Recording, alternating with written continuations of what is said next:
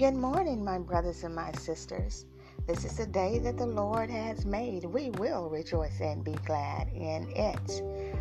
Father God woke you up this morning, started you on your way, took care of you all last night while you slept, and you didn't know what was going on because you were asleep. But Father God is a daddy that never sleeps, nor does he slumber. That's what the Bible says. He stays woke 24 hours a day and 7 days a week. Isn't that awesome just to know that you have Father God watching over you as you sleep? And he takes care of not only you, but takes care of your family members on a daily basis, your children and your father and your mother. Isn't that a great thing to know that Father God is an awesome daddy? Well, we're going to have a nugget today, a nugget of wisdom, and it's called Blessed Assurance. You know that old song back in the day, it said, "Blessed assurance, Jesus is mine. Oh, what a foretaste of glory divine. Heir of salvation," that's what it said, and purchase of God, born in the Spirit, purchased in blood.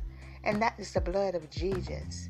I mean, that song is an old song that is probably in the hymnals, in your church hymnal. Blessed assurance, Jesus is mine. Oh, what a foretaste of glory divine. Heir of salvation. And it's just an awesome song. And a lot of times when I go to my church and I go back to my home church, and I love when the choir sings that song. Well, we do have blessed assurance. Although the times are trying times, my brothers and my sisters, there still is blessed assurance. The Bible says in Proverbs 16, it says, planning is important. It says, commit to the Lord whatever you do, and your plans will succeed. Proverbs 16:3. Planning is very important in every area of life. Your plan for the future, for your marriage, for your finances, and for retirement. Much of our time and energy goes into planning. There is a way to make planning better, however, but it requires strict spiritual discipline to make it effective, and it must be undertaken with sincerity and honesty. It also requires solid faith and trust in God and in His promises. Whatever your concern may be, lay it before God in prayer with all your fears and expectations, trusting Him completely. Not halfway, not some way, not a fourth of the way, but trust in Father God completely. Leave the matter in God's hands. Leave it there. Do not take it back. When you leave it in Father God's hand, you leave it there. You don't look back at it.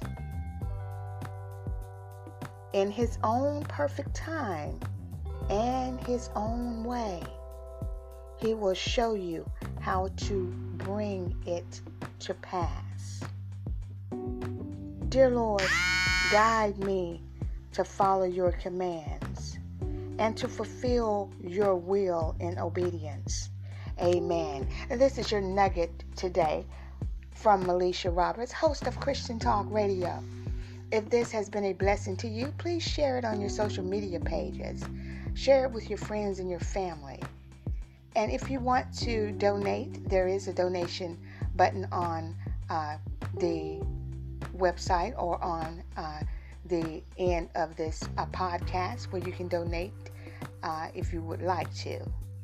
But this podcast is not based on donations. It's based on faith and getting the word of God out to God's people. You all be blessed and have a wonderful rest of your day.